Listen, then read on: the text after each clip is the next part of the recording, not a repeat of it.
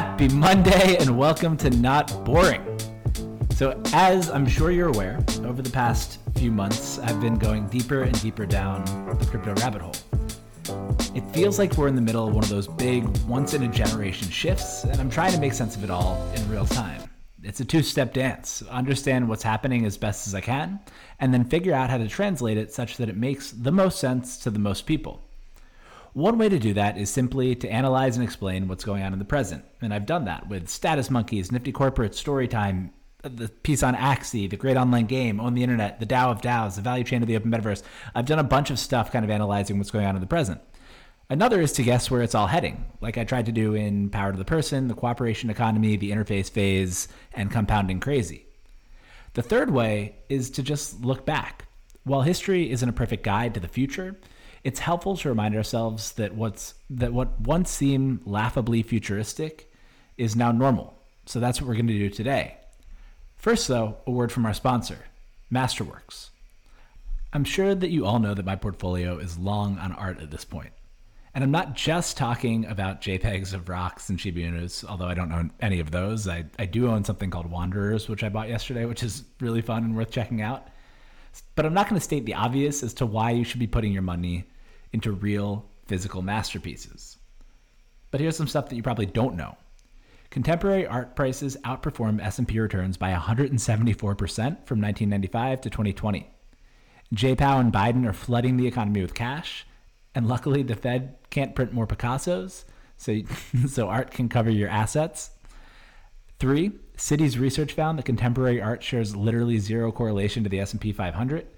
And 4, I'm the proud owner of shares in iconic paintings by Warhol, Banksy, and Basquiat.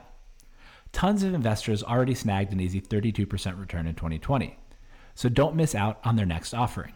Head to my unique link at masterworks.io/notboring. That's masterworks.io/notboring. And you can see important disclosures at masterworks.io/disclaimer. Now let's get to it. Crypto Bezos. Come on, Packy, you're better than this. Writing a blog post about what Web3 founders and investors can learn from Jeff Bezos? Jeff Bezos? Google Jeff Bezos business lessons and you'll get 2.8 million results. This has been done before.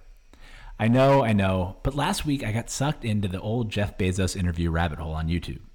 2 things struck me. 1, the late 90s internet and the public attitude towards it was strikingly similar to Web3 and the public attitude towards it today. And 2, Amazon was the only FAANG company that was conceived of explicitly as a business to take advantage of the internet's unique characteristics.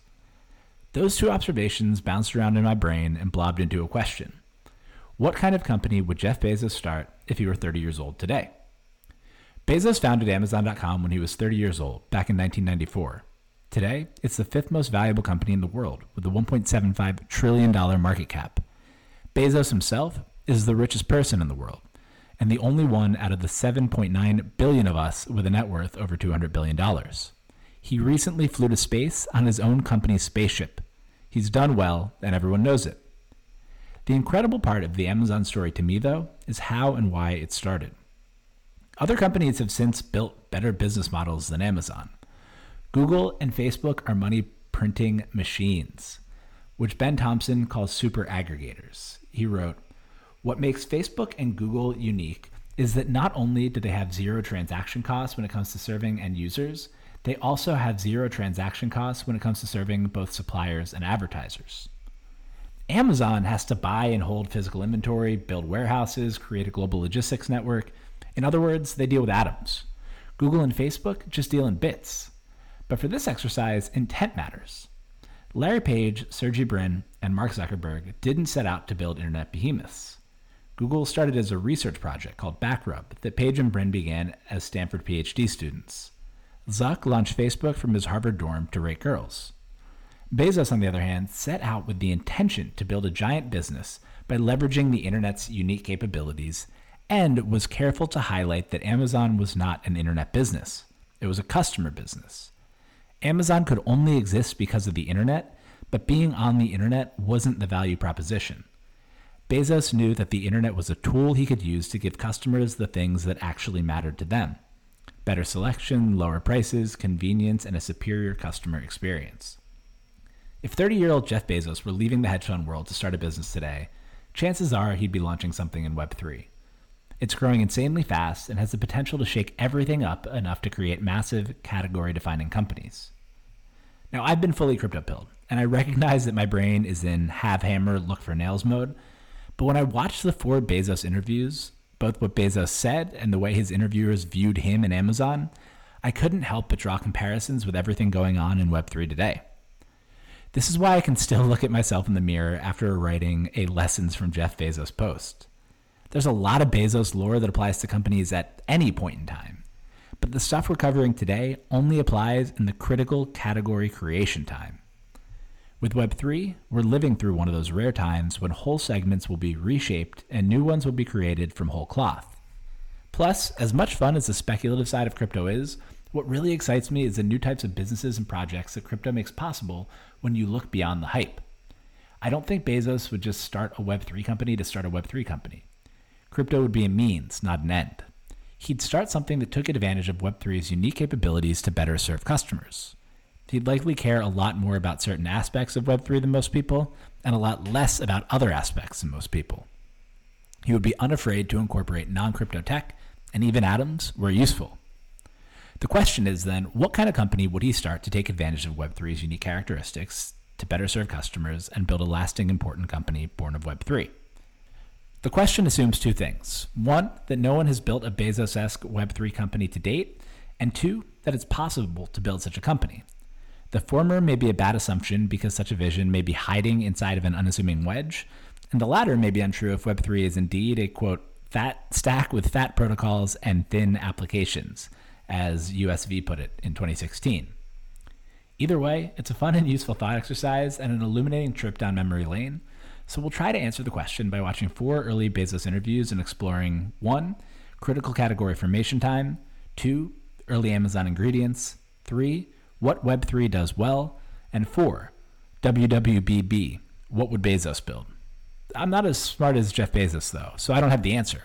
I'll set the stage and give some guesses, but I'd love to hear what you think as well. Get involved by replying to the tweet that, if you're listening to this, is now live on my Twitter profile @PackyM. And while you're there, might as well throw me a follow. But first, let's set the stage. Is Web3 the kind of tectonic shift that would attract a young Jeff Bezos? Critical category formation time. The mainstream reaction to Web3 in 2021 feels an awful lot like the reaction to Amazon felt in 1999. That's hard to really grok until you teleport yourself back to that time. In hindsight, a company like Amazon seems inevitable. Amazon is Amazon. But even 5 years into its life, when it was worth $30 billion, the media dismissed it as almost a joke, an overhyped and overvalued futuristic oddity thingamajigger. Its dominance was not a foregone conclusion or even likely to anyone outside of Seattle. The way the press talked about Amazon then is the way it talks about crypto now. In the post, which you should really go to for this one because I have the 4 videos in there that you need to watch, the first one is a 1999 interview that Bezos did with 60 Minutes, which of course you should watch. Knowing what we know about Amazon now, the interview is cringeworthy. Take, for example, the part in which Bob Simon opines on why Bezos had an unsuccessful dating life in college via a voiceover. Simon voiceover. Maybe it was his intensity, or maybe it was the way he talks. Listen to the way he describes his company's business plan. Bezos. We believe this is a critical category formation time. Simon voiceover. Bezos uses the same kind of Wall Street wonk talk when he talks or thinks about almost anything.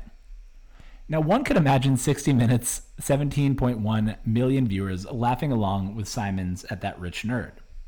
This segment, Nerd of the Amazon, was filmed at an in-between time, when Amazon was already a large public company, but long before its numbers had caught up to its valuation.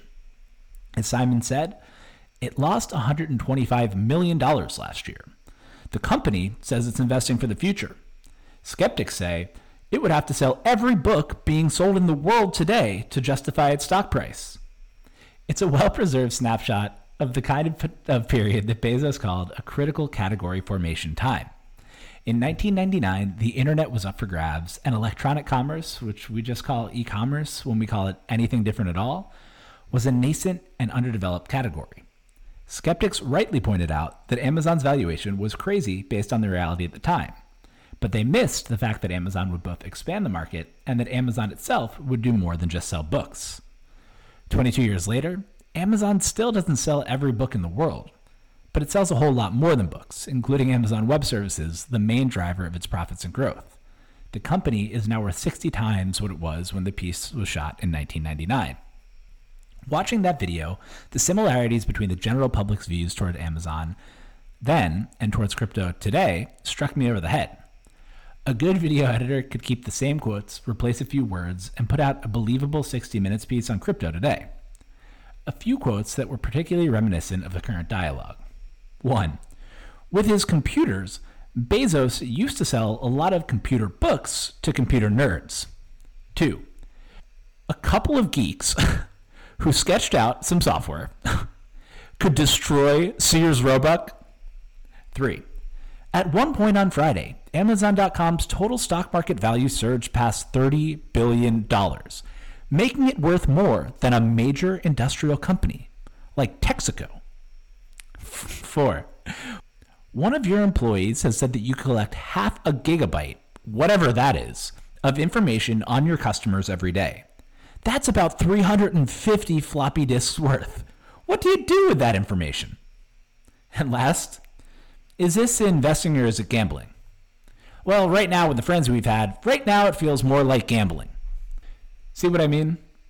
Feels pretty similar. Now I admit that there's survivorship bias here. I could probably go back and find 60 Minutes features on companies that seem crazy and were crazy. They ended up failing. Amazon's ultimate success doesn't necessarily mean that crypto or any particular Web3 company will succeed. But the similarity in the tone towards Amazon then and the tone towards crypto today is eerie. This is big, and we don't understand why it's so big, so let's cover it, laugh it off, and move on. I believe that we're in a critical category formation time today, too. Just as Amazon hired away execs from Walmart, Borders, and other major retailers, new people are jumping into Web3 daily today. Elena Berger's excellent Is This Public is literally about a smart young person leaving a hedge fund to get into crypto, like Bezos left a hedge fund to get into the internet in 1994. I just backed Optimistic, which is training senior web developers to become blockchain engineers and is flooded with applications. Station is, quote, onboarding and empowering the next billion contributors. Crypto projects and protocols are attracting hundreds of millions of investment dollars at multi-billion-dollar valuations, and in most cases, they're trading more on promise than numbers. It's easy to compare Ethereum's market cap to Bank of America's or JP Morgan's in chuckling disbelief. Amazon even partnered with Sotheby's in June 1999 to make people more comfortable with an entirely new behavior, buying things online. And there's another 1999 video clip here, which is, again, worth watching. Bezos said, "What Sotheby's and Amazon.com are trying to do together is to create an environment where people can feel confident bidding on and buying valuable objects online. That's something that hasn't been able to happen so far." Sound familiar? The tide is shifting once again, and the similarities are uncanny. I think that young Jeff Bezos would build a crypto company today. So how would he approach it? Early Amazon ingredients. Before anyone knew who he was, a young balding man sat down for an interview on Web and Internet Pioneers with Richard Wiggins. The interview started like this. Wiggins: "Hi there, who are you?" Young balding man: "Haha, I'm Jeff Bezos."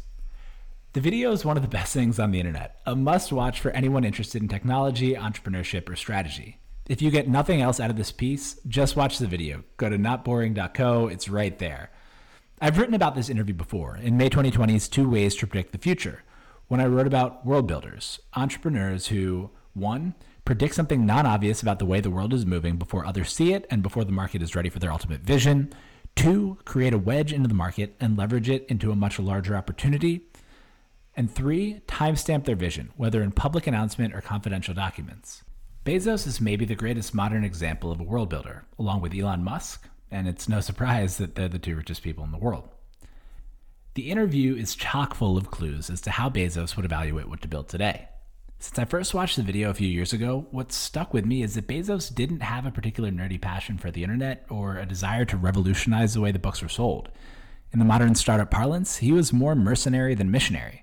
In 1994, while he was working at the quantitative hedge fund D.E. Shaw, Jeff Bezos read that internet usage was growing 2,300% per year, and he wanted to get involved.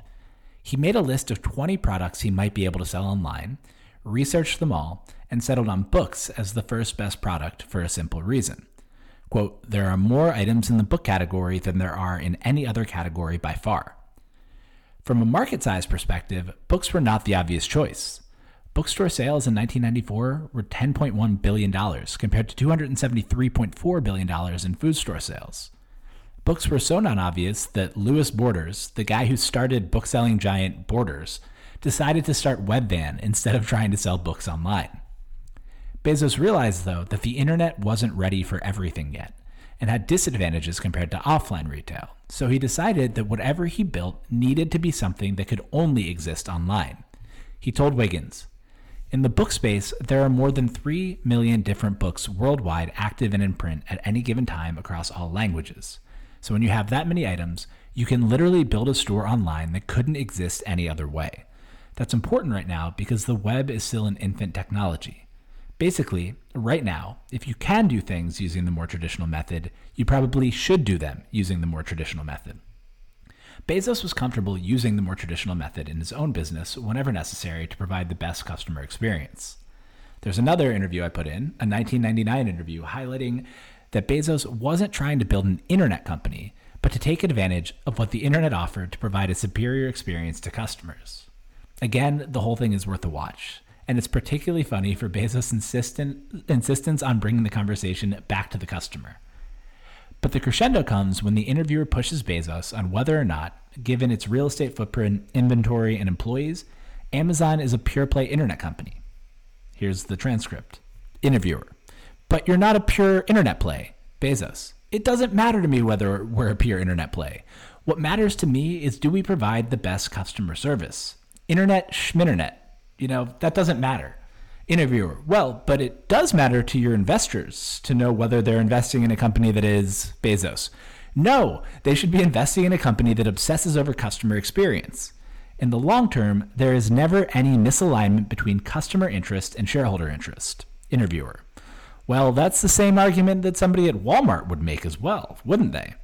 Bezos: "I don't see why not. They should make that argument. It's the correct argument." To Bezos, the internet was a means to achieve a great customer experience, not an end in and of itself. So what can we pick up? How would he look at what to build today? 1. When you find a nascent but fast-growing space, dive in. 2. Don't be a purist. 3. Build something that literally can't be built within the previous paradigm. 4. Attention is a scarce commodity. 5. Focus obsessively on the customer experience. And 6, there's an optimism for the future that's important in letting you take the long-term view. The internet gave Amazon early superpowers that it used to build a juggernaut. Infinite shelf space meant greater selection. No need to pay for retail stores meant lower prices. At-home ordering and delivery meant convenience. Better data meant personalized recommendations. Bezos was able to do what he did because he understood what the internet did well and what it didn't. Crypto Bezos would need to start from the understanding of what Web3 does well. What Web3 does well. The internet that captured young Jeff Bezos' attention in 1994 wasn't like the internet that we use today. There was super fast growth, 2,300% year over year, slow internet, 28K dial-up modems, and the internet that I'm on right now is 108,814 times faster. It had early penetration. Fewer than 16 million people in the world were using the internet. It was for nerds. Netscape launched the same year as Amazon. The people using the internet at the time were academics, military, and computer geeks. And no one shopped online. 1994 was also the same year that the first Pizza Hut pizza was sold on the internet, and I think that was the first commercial sale on the internet. I think there was an early weed deal on the internet that was not commercial. Online shopping wasn't a thing. Web3 today is more advanced in many respects than the internet was in 1994. But it still checks a lot of the same boxes: slow transactions, early penetration, mainly for nerds, and very little casual shopping. What would most enchant a new Jeff Bezos sitting at his desk at 2021 D.E. Shaw would undoubtedly be Web3's growth. Over the past year, MetaMask wallets have grown 1,800% to over 10 million. OpenSea monthly active users on Ethereum have grown 4,500% to 216,000, plus another 180K, probably a little bit of overlap, using Polygon in just 4 months since OpenSea onboarded Polygon. 4, total value locked in DeFi on Ethereum, its layer 2s, and Bitcoin has grown 1,500% to 89 billion, and total value locked in DeFi in Solana has grown 6,700% to over 10 billion. These are rough proxies for the overall growth of the Web3 ecosystem. Conservatively, Web3 is growing faster today than the internet was in 1994, and it's still equally early when measured by the number of users. Last week, I wrote that new interfaces were one way that Web3 was going to go mainstream and cross the chasm, just as Netscape grew internet usage. In the app infrastructure interface cycle, interfaces play an underappreciated role. App's role is appreciated. Amazon undoubtedly made more people comfortable shopping online, and a crypto version of Jeff Bezos will be a necessary ingredient to Web3's mass adoption.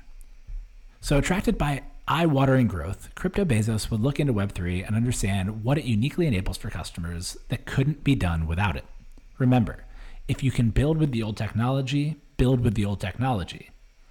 What would crypto let Bezos do for his customers?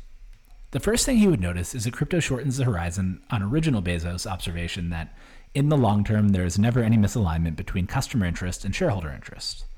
In crypto, the customers can also be the owners from the earliest days. He might raise money directly from customers instead of, or in addition to, outside investors, or let customers become owners just by being customers. Better alignment built in. The next thing Crypto Bezos would notice is that Web3 lets companies bootstrap early demand without spending a ton of money on marketing. Incentivized customer owners will spread the word to other customer owners. Might that let him lower prices or even pay customers to use the product? If Amazon benefited most from scale, Crypto Bezos' new thing would likely benefit from network effects. Crypto Bezos might also recall that original Bezos said that attention is a scarce resource of the late 20th century. Realize that it remains so today, and start playing around with what a world looks like in which he could actually reward customers for their attention directly. He might also realize that, unlike in Amazon's marketplace, in Web3, creators are not commodities, and incentivize them to capture attention for his product and contribute their work to increase selection. Original Bezos ran Amazon in a decentralized fashion, pushing budgets and decision-making power out to teams. Crypto Bezos might use tokens and on-chain cash flows to further decentralize decision-making at the corporate level. Crypto Bezos would certainly appreciate that Web3 makes digital objects ownable. If Amazon changed the cost structure by shifting from expensive retail to cheaper warehouses, NFTs would give Bezos the opportunity to lower costs even more dramatically by selling ownable, provably unique, and scarce digital items. Infinite shelf space for original Bezos meant listing physical books and tracking them down IRL. Infinite shelf space for Crypto Bezos might mean unique digital items literally approaching infinity and not limited by physical space or logistics. He would also have a field day with tokenomics, tinkering and tweaking to build a system that creates the best outcomes for both the customer and for crypto Amazon. Equally interesting is what Crypto Bezos would ignore and how he would mix and match old tools and new. Original Bezos wasn't afraid to build buildings, hire people, and hold inventory, and didn't care whether investors thought Amazon was a pure-play internet company. A few ideas here. I would love to see how Crypto Bezos designed his organization. Crypto Bezos might not be afraid to retain centralized control over the business while giving customers upside via social tokens instead of going full DAO. 2, he might not care about decentralization for its own sake unless decentralization proved to be better for customers. 3, he might build customer experiences that abstract away the crypto, dumping large sums of money upfront into R&D to retain power on the back end with a smooth front end. Amazon spent $42 billion on R&D in 2020. And 4th, Crypto Bezos might build his own blockchain from scratch, and the apps on top, if it meant better serving customers and more value accruing to his token. Crypto Bezos would be clear-eyed about what Web3 does well today, what it will do well eventually, and what it will never do well, and then design a product around that understanding. He'd throw out dogma in favor of whatever would bring hundreds of millions of normal people into his product. He might tell investors or token holders Web3 Schmeb3 and stay resolute in the face of their confusion, or he might realize that token value is important in different ways than share price and use the tools at his disposal to prop up its market cap. Ultimately, Crypto Bezos would approach crypto clear-eyed and pragmatically and use the tools at his disposal to build products that could not be built otherwise and that are better for regular customers. So what would he build? WWBB. What would Bezos build? There are a lot of crypto projects that are built as crypto projects for crypto people. Many of them have made and will continue to make a shitload of money. Many will continue to be built. Many will make astronomical sums of money just like Google and Facebook do today. FTX and Alameda founder Sam Bankman-Fried might be the crypto Zuckerberg, a tech genius with a nose for money and a willingness to do whatever it takes within the boundaries of the law to make it. SBF builds crypto products. Crypto Bezos, on the other hand, would build products from day one that are better for the regular customer than anything they have access to today. He'd pick a small wedge, something for which crypto is most uniquely well suited, and patiently expand outward over time, as the underlying tech makes crypto better at more and more things. The first category that comes to mind would be NFTs, which are the easiest comp to original Amazon. Original Bezos sold physical products online, and Crypto Bezos might sell digital ones. There's no other way to sell portable, ownable digital items besides crypto. NFTs check that major box. Maybe the answer is simple. Crypto Bezos would launch the Metaverse Everything store. I think that's too on the nose, though. Certainly, Crypto Bezos would incorporate NFTs where practical, but I think he'd be more drawn to an area in which crypto is uniquely well suited to make the biggest difference in the everyday customer's life: personal finance. Crypto Bezos could find ways to abstract away all the complexity beneath the surface to build a wallet or finance app that makes more people more money, automatically gives them ownership in the companies and protocols behind the things they buy, rewards them for their attention, and closes the wealth gap. Instead of one-click purchases, Crypto Bezos might offer zero-click yield maximization and risk minimization. There's actually one company I'm really excited about here, but I can't talk about it yet. Soon. The wallet or app would be a direct wedge from which Crypto Bezos could expand into any number of categories, bringing a large base of newly onboarded customers along. In a decade or two, Crypto Bezos' empire might be as sprawling as original Bezos is today, selling the crypto equivalent of everything from books to cloud services to Prime Video, direct or via Marketplace. The thing is, though, I have no idea what Crypto Bezos will build. No one writing about the internet in 1994 predicted what Amazon would become. Even 5 years in, the media all but dismissed it as a nerdy fad run by a nerdy lad. Books were a non-obvious choice. The fun thing about innovation is that it's impossible to predict because the next big idea is going to come from the unique experiences and insights of one of the 7.9 billion people on Earth. Web3 Bezos might be building a company in crypto already, might be a really smart person at a hedge fund, Web2 company, or outside of tech, or might even be a community of people building and collaborating together, aided by Web3's unique coordination capabilities. Chances are, many of the 76,625 of you will have better ideas on the subject than I do. Share them at the tweet that I posted, twitter.com/PackEM. The Crypto Bezos might be one of you, smart and curious enough about Web3 to read thousands of words on it every week, each bring your own skills and experiences. The biggest lesson from Bezos might be that when you're in a critical category creation time, it's worth taking the time to analyze the new thing that you can build and the new superpowers you can give customers, and it's worth diving in. There's a fifth video that we haven't discussed yet. I have to admit, I didn't watch the whole thing. It was a little bit over an hour. I just watched the intro. But its attitude towards Amazon seems reflective of the prevailing sentiment towards the company today. And it, too, is best captured in a question. The question for the democracy is, are we okay with one company essentially winning capitalism? Hearing that question fresh today, without having watched the old Bezos interviews, wouldn't raise any red flags. We're used to Amazon's dominance. But the juxtaposition across 22 years is stark. The same company that Bob Simon openly laughed at now stands accused of having, quote, won capitalism. It wasn't obvious at the time to most people that the internet would create enormous winners over the long term, or that Amazon would be one of those winners. But it was clear to Jeff Bezos. In the Internet Schminternet interview, he said, quote, long term, I believe that it's very easy to predict that there are going to be lots of successful companies born of the internet that are going to have very large market caps and so on. I also believe that today, where we sit, it's very hard to predict who those companies are going to be.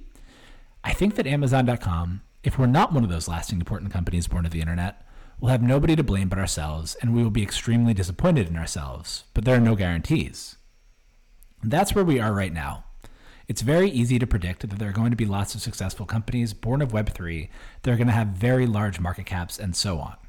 It's also very hard to predict who those companies are going to be. The best part is that if you've been reading this, maybe you'll be one of the people to build one. Maybe you've been Crypto Bezos all along. So that's all for today. If you've made it this far, you probably need a cup of coffee. And that cup of coffee is brought to you by our second sponsor today, Cometeer. Cometeer makes my favorite coffee. They come to you in frozen capsules. You just need to melt it, pour it in a cup, pour some hot water on top, and you're ready to go. It's better than anything that I can get in any one of the coffee shops near me. At $2 a pod, it's cheaper than the coffees that I can get around me. And the best part is, if you go to cometeer.com/notboring, you can get your first box 50% off. Again, that's cometeer.com/notboring. Thanks for listening. Have a great week, and I'll see you on Thursday.